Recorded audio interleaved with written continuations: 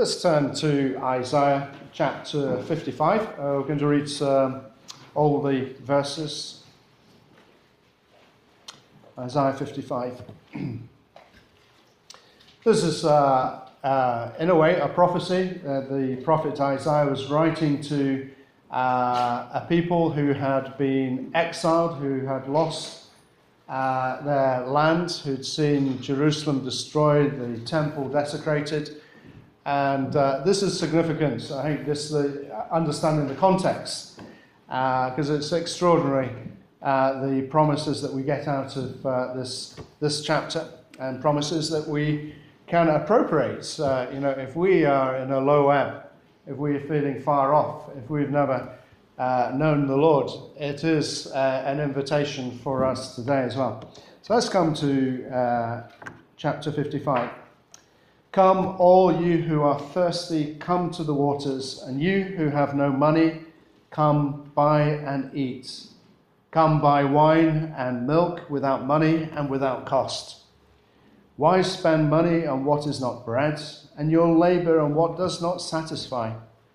Listen to me, and eat what is good, and your soul will delight in the riches of fare. Give ear and come to me, hear me, that your soul may live.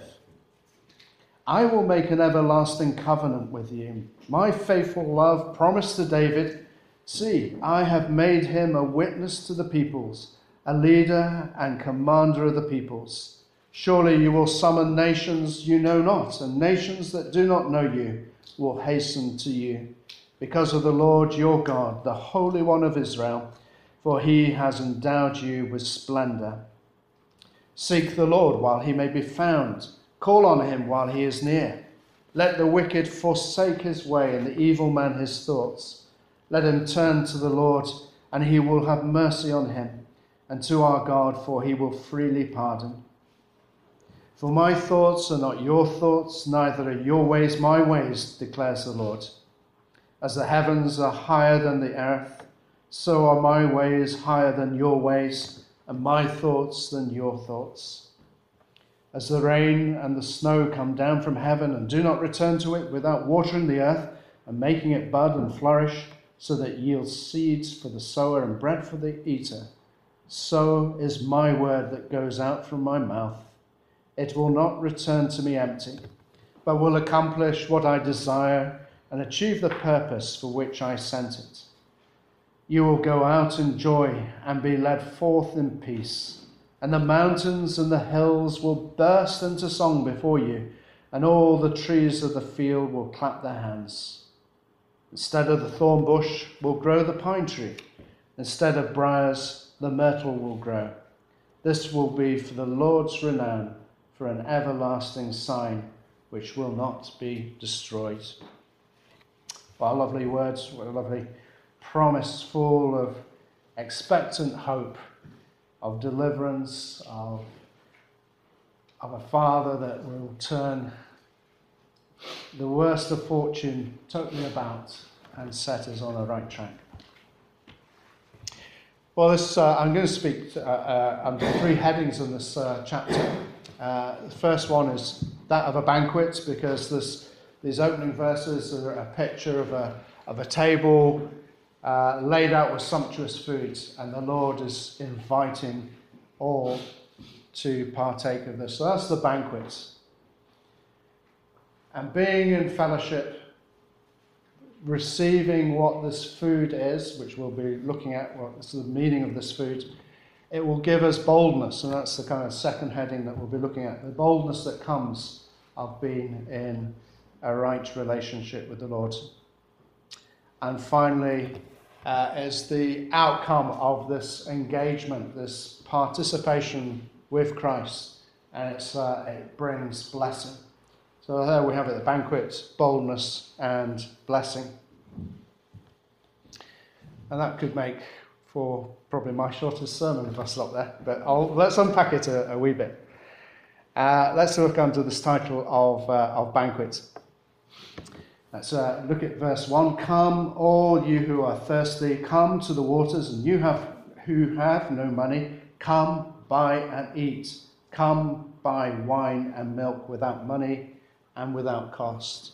We get that repetition of the word come. It's 4 times repeated in that opening verse. And it's an eager invitation. It's not just, well, come round if you feel like it. It's persistent. It's insistent.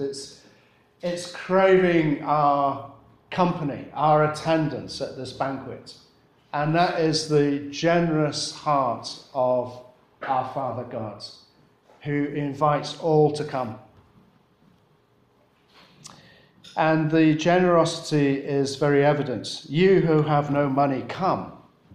And again, at the end of verse 1, without money and without cost. We come simply as we are.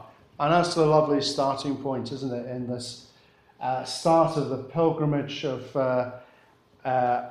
with the Lord. We come as we are. Christ comes down to earth to be our Saviour. We cannot ramp it up, to hike it up and be good enough to find the favour of the Lord. We're all undeserving. And this is the meaning of grace, this favour, this show of friendship and fellowship, meeting our deepest needs. The one who has done it all, entered into our human experience, paid the price, who on the cross cried out that word, tetelestai, it is finished, it is complete, everything is done. We see that it is a sumptuous banquet. End verse 2, your soul will delight in the richest of fare. Verse 3, hear me and your soul may live. And then in verse 12, as comes out this promise, you will go out with joy and be led forth in peace. And the mountains and the hills will burst into song before you.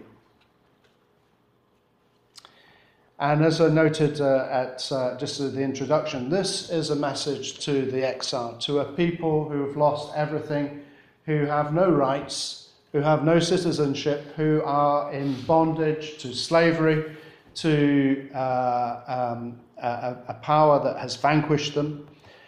And this is the extraordinary context. God speaking to these exiles, saying, come and be filled, come and be a people of hope. I have plans for you. And how diverse must have been that promise from their current existence and experience in their sufferings in Babylon. And I wonder if that is you this morning, feeling a sense of hopelessness, despair, wretched, not knowing the way forward. And this is an invitation for you, for me, to enter into this place of favour, to be seated with the Lord, to eat of this food. In verse 6, the invitation gets more urgent. Seek the Lord while he may be found. Call on him while he is near. I think terrorist events remind us of the transience of human life. We may feel that we're in control, that our health is good, we may be young, and we feel that we've got years ahead, and yet in an instant we can be obliterated, such as people have been in these last weeks. And it's in that context that the Lord says, seek the Lord while he may be found. Call on him while he is near. A moment of us to respond to the invitation from the Lord. And this is how we respond to the invitation in verse 7. It says, let the wicked forsake his way and the evil man his thoughts. Let him turn to the Lord, and he will have mercy on him, and to our God, for he will freely pardon. And we get now a sense of what this bread, this wine, this milk, this sumptuous feast on the table that the Lord is inviting us to. It is pardon and mercy. And it's freely given. And it's given to those who are far off, to those who are wicked. We might not feel that we're perhaps as wicked as this is portrayed, but don't let fear, a sense of inferiority, of feeling unworthy, unholy, stand in the way. This is an invitation for all who are defiled to a lesser or greater extent to come, because the Lord freely pardons. It takes humility. It takes a decision.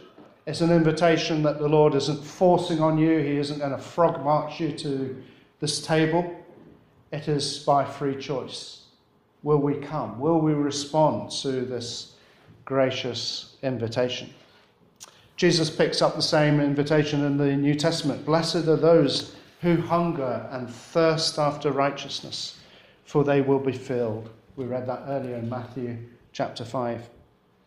And then from John 4:14, whoever drinks the water I give him will never thirst. Indeed, the water I give him will become in him a spring of water welling up to eternal life. And Jesus takes up some of this imagery of being a provision of what we are thirsting after, what we are desiring to feast our soul on, and said, come to me, I will fill you.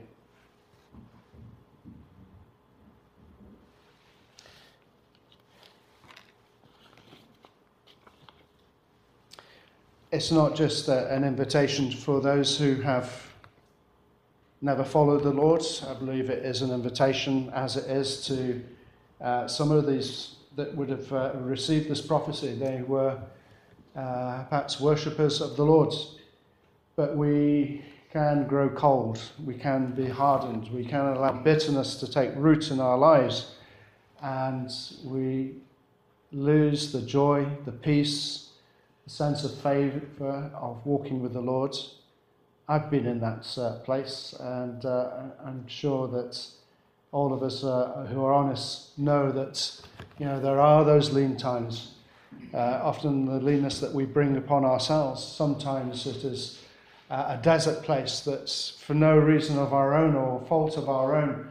The Lord brings us into a dry place that we may seek him more fervently. And so this message is to us who are in that place to come and be refreshed, come back to the basics of coming to a table, and a table that the Lord Jesus gives new meaning through the new covenant of the blood and the bread and the blood. His body, his blood shed for us. This is the forgiveness, the free pardon. And it's coming back to that basics of asking the Lord's forgiveness, of knowing that we cannot earn it, of being humble and stating we've got it wrong, confessing our sins, and renewing that vibrant fellowship with Christ. Well, what stops us from coming? In verses 2a, why spend money on what is not bread and your labour on what does not satisfy? Money and labour is kind of suggesting that I'll do it my way. I've got the strength of arm, the intelligence of mind. I'll do what is necessary to put myself right before the Lord. It's that mindset of independence, the pursuit of wealth, work, independence, condition that is just endemic in our society.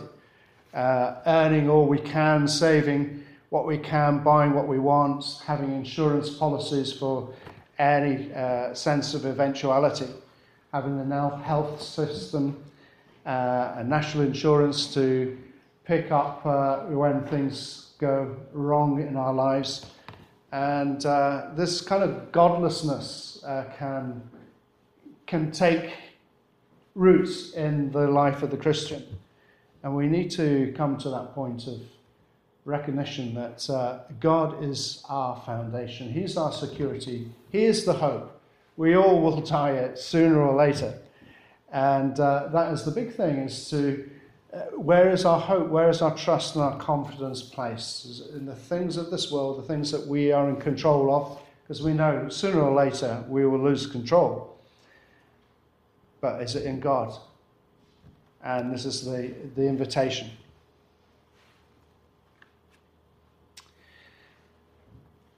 Secondly, we want to look at boldness. Let's just read verses 3 to 5. Give ear and come to me, hear me, that your soul may live. I will make an everlasting covenant with you. My faithful love promised to David. See, I have made him a witness to the peoples, a leader and commander of the peoples. Surely you will summon nations you know not, and the nations that do not know you will hasten to you, because of the Lord your God, the Holy One of Israel, for he has endowed you with splendor. These exiles in chains doing manual work for goodness knows how many hours in a day. The Lord saying, you are endowed with splendor. A people of the covenant, a people who will be gathered in by God.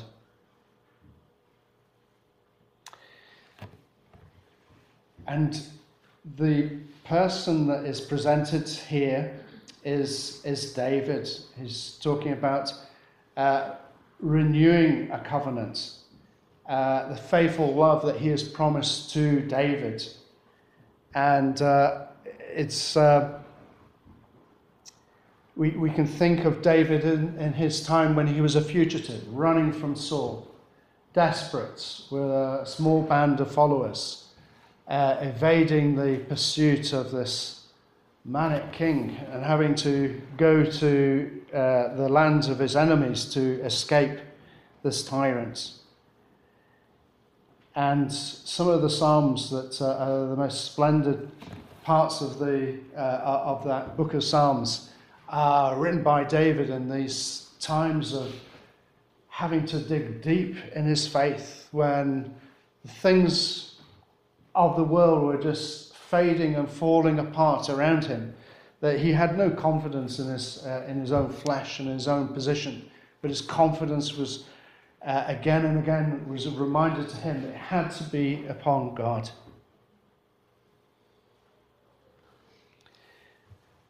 It's not just a word to survive as an exile in verse 5. It says, surely you will summon nations you know not, and the nations that do not know you will hasten to you. And God is saying to his people, just as he said to David, put your hope and trust and confidence in me, and I will bring you through. The kingship is yours, but it will be done in my way, not in your way. And this is an invitation to us that may be feeling low and crushed and sinful. Come and take hope. My hope in me is steadfast and sure. And hold on to that. Follow with all wholeheartedly.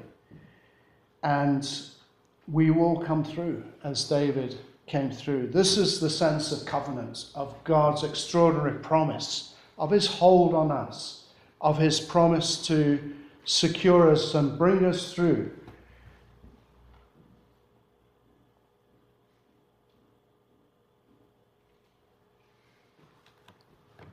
And so we see this is, so far, it's a matter of coming humble, just as we are. We have no right, we cannot earn it, but coming to respond to this invitation, to the banquet, and there receiving this mercy and pardon.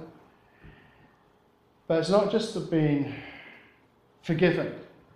It is about being made new, a new boldness of entering into a covenant that God promises his love, his companionship, his help, his guidance, his strength, his enabling. And that is what these verses are speaking of, from 3 to 5. That sense of renewal, being energized, of a boldness that comes from that sense of fellowship.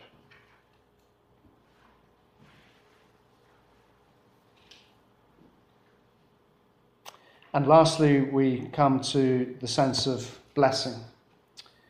In verse 10, it says this: As the rain and the snow come down from heaven and do not return to it without watering the earth and making it bud and flourish, that it yields seed for the sower and bread for the eater, so is my word that goes out from my mouth.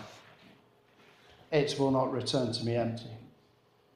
It's a good agricultural image there that nothing will grow without water. Water is life-giving, life-sustaining. And that's why Scotland is so green. We have plenty of it. And we're well aware of that. And God is saying his word is like the rain. It will refresh, it will revive, it will bring growth, it will be luxuriant, it will be verdant, healthy. It will bring blossom and bud and flowers and fruit. And this is the picture of the one who comes to this place of mercy, this table of bread and wine, the Lord Jesus given to us, that we can receive this free pardon, be filled with the boldness of being made one with Christ, filled with his Spirit, and the sense of joy and nourishment and blessing that comes out of it is likened to this rain, this water, that is giving growth and sustenance to the earth.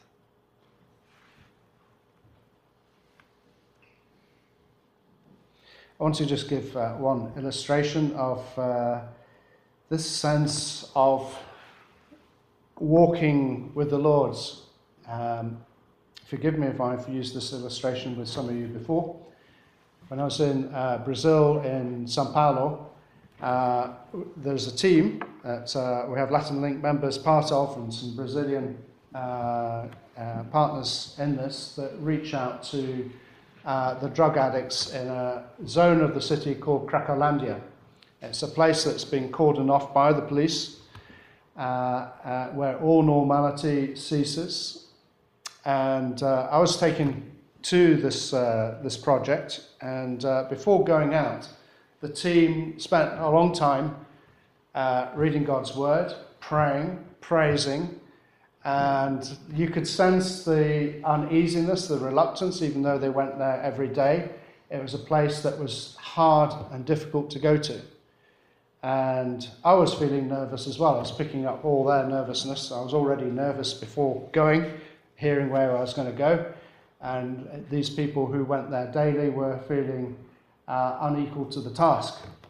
And for them, it meant to go into this place, they couldn't do it on their own. It had to be a sense of the Lord's grace and favour, his presence, of reminding themselves the awesome power, but also the love that comes low and reaches the most wretched and pitiful people that you could think of. And it was reminding themselves of the nature of God that enabled them to then go out. In a sense, they were come to the banquet, reminding themselves of God's free favour, of being emboldened by that. And what I wasn't prepared for was the blessing that was going to follow. Because as I went into the streets with them, there were a lot of individuals that were out for the count, lying on the street, sleeping, could have been dead, and just a lot of filth and depravity in that sort of scene. It really was dismal. And here was this band of 5 people trailing something of the presence of the Lord that was about them. It's almost like that sort of Ready Brek advert, you see that kind of warm glow. Or you couldn't see a glow, but you could sense that this was an extraordinary juxtaposition of people that were kind of reached the very brink of existence and were falling over the cliff into Christless eternity. And contrasting that with a people saturated in God coming into that very dark place. And they were very attractive to the people that were in a right state of mind. They came to the group with tears. They were singing Christian songs. We had a guitar. They're seeking a way out of the mess that their lives had come into, the slavery to sin, the slavery to addiction. And here was a hand of hope that they recognized in the people of God who came to seek that which was lost, that which was depraved. And there was a tremendous sense of blessing of being there. It was quite strange to be sat on a street corner, surrounded by people in filth and rags, who were picking up the choruses that we were singing in Portuguese, and a sense of God shining a light in a desperately dark place. Reminds me, I haven't got the words here, but let me try and quote what C.T. Studd said. He said, some want to live within sound of Chapel Bell, but I want to run a rescue shop within a yard of hell. And that team were kind of lived out that sense of living on the edge. And I think when we get to that place where we know we cannot be there without God's help, that there is that sense of overwhelming blessing and sense of presence of the Lord. And maybe you had tastes of this yourself if you stepped out in the Christian life, out of your depth. That's doing the holiday club for the first time, having to speak up front, and there's that sense of God with me that enables, and without which you'd never have the audacity to do that thing which God has encouraged you to do. So I just about finished. This sense of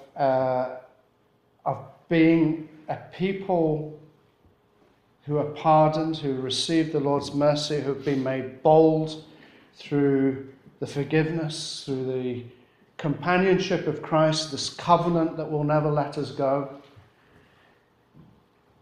There is such an extraordinary blessing, and it's put very poetically here. The Bible's lovely, isn't it? It speaks in different genres of literature, and this is highly poetic. It's almost a kind of Sound of Music type experience. But bear with me. It says in verse 12, "You will go out in joy and be led forth in peace, and the mountains and the hills will burst into song before you, and all the trees of the field will clap their hands." Here's a sense of God's all-pervasiveness through his creation, of this sense of wonder and mystery of glimpsing the glory of God through Christ, the sense of, in the natural world, going out and seeing it imbued with the kind of manifestation of God's workmanship. God's made it all, and you're aware of his presence, his Spirit. Just as there was that awareness of God's Spirit in that hard place in Sao Paulo, you don't need to be out in the countryside to witness something of the glory and a foretaste of his supremacy. But here it's put in poetic terms, that we will be like-minded to sing and be jubilant, to praise him, to celebrate the wonders of our God, the salvation that he has given us. It's an image of jubilation, an image of release. This isn't a picture of people in chains, in exile. It's about their return into the fullness and the plenty, the land flowing with milk and honey. A picture of the life for the Christian in the Spirit, living and walking in step with the Spirit, of knowing his closeness, his emboldening, his affirmation that we are sons and daughters of the God. We are forgiven, we are freed, and there's this sense of wonder, of deliverance and enjoyment. Let me just pray and we'll come to our last chorus of response. Father, you know each one of us and where we are on this walk of faith with you. Again, we cry out to you to forgive us for our half-hearted ways. Give us the sense of our need to receive your mercy and your pardon at this table. Thank you for the blood and the body of Christ that washes away all sin. Thank you that we are cleansed, we are renewed, that you have put your Spirit in us. And for anyone here this morning who hasn't taken those steps, I urge and pray that you'd help seek you with all their heart, knowing that you are very gracious, that nothing stands in the way except pride. Thank you that you forgive all, that your hand is extended to the most wretched individual, as I've seen on the streets of São Paulo. And thank you for such a gospel, freely given, and an invitation to come. Come as we are, without money and without cost, to receive this wonderful new life and hope in Christ. In Jesus' name, amen. I don't know if you know this relatively new chorus, but I think it's worth trying to learn, even if you haven't sung it before.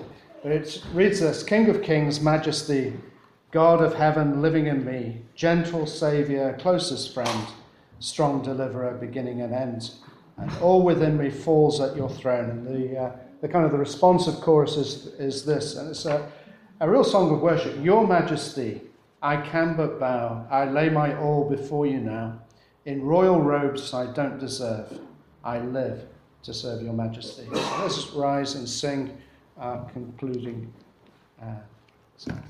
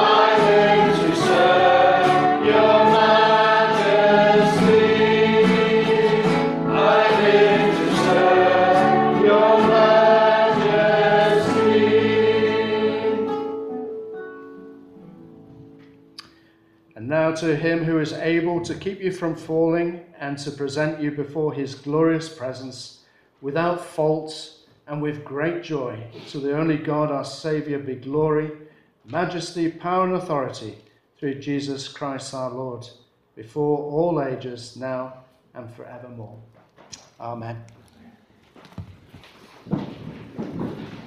If you have felt challenged this morning, to want to know what this Christian life is about, then I do urge you to speak to someone. If you know elders here, or me, or whoever you might be accompanying who is in the Christian life, take the opportunity to ask. Don't miss the opportunity.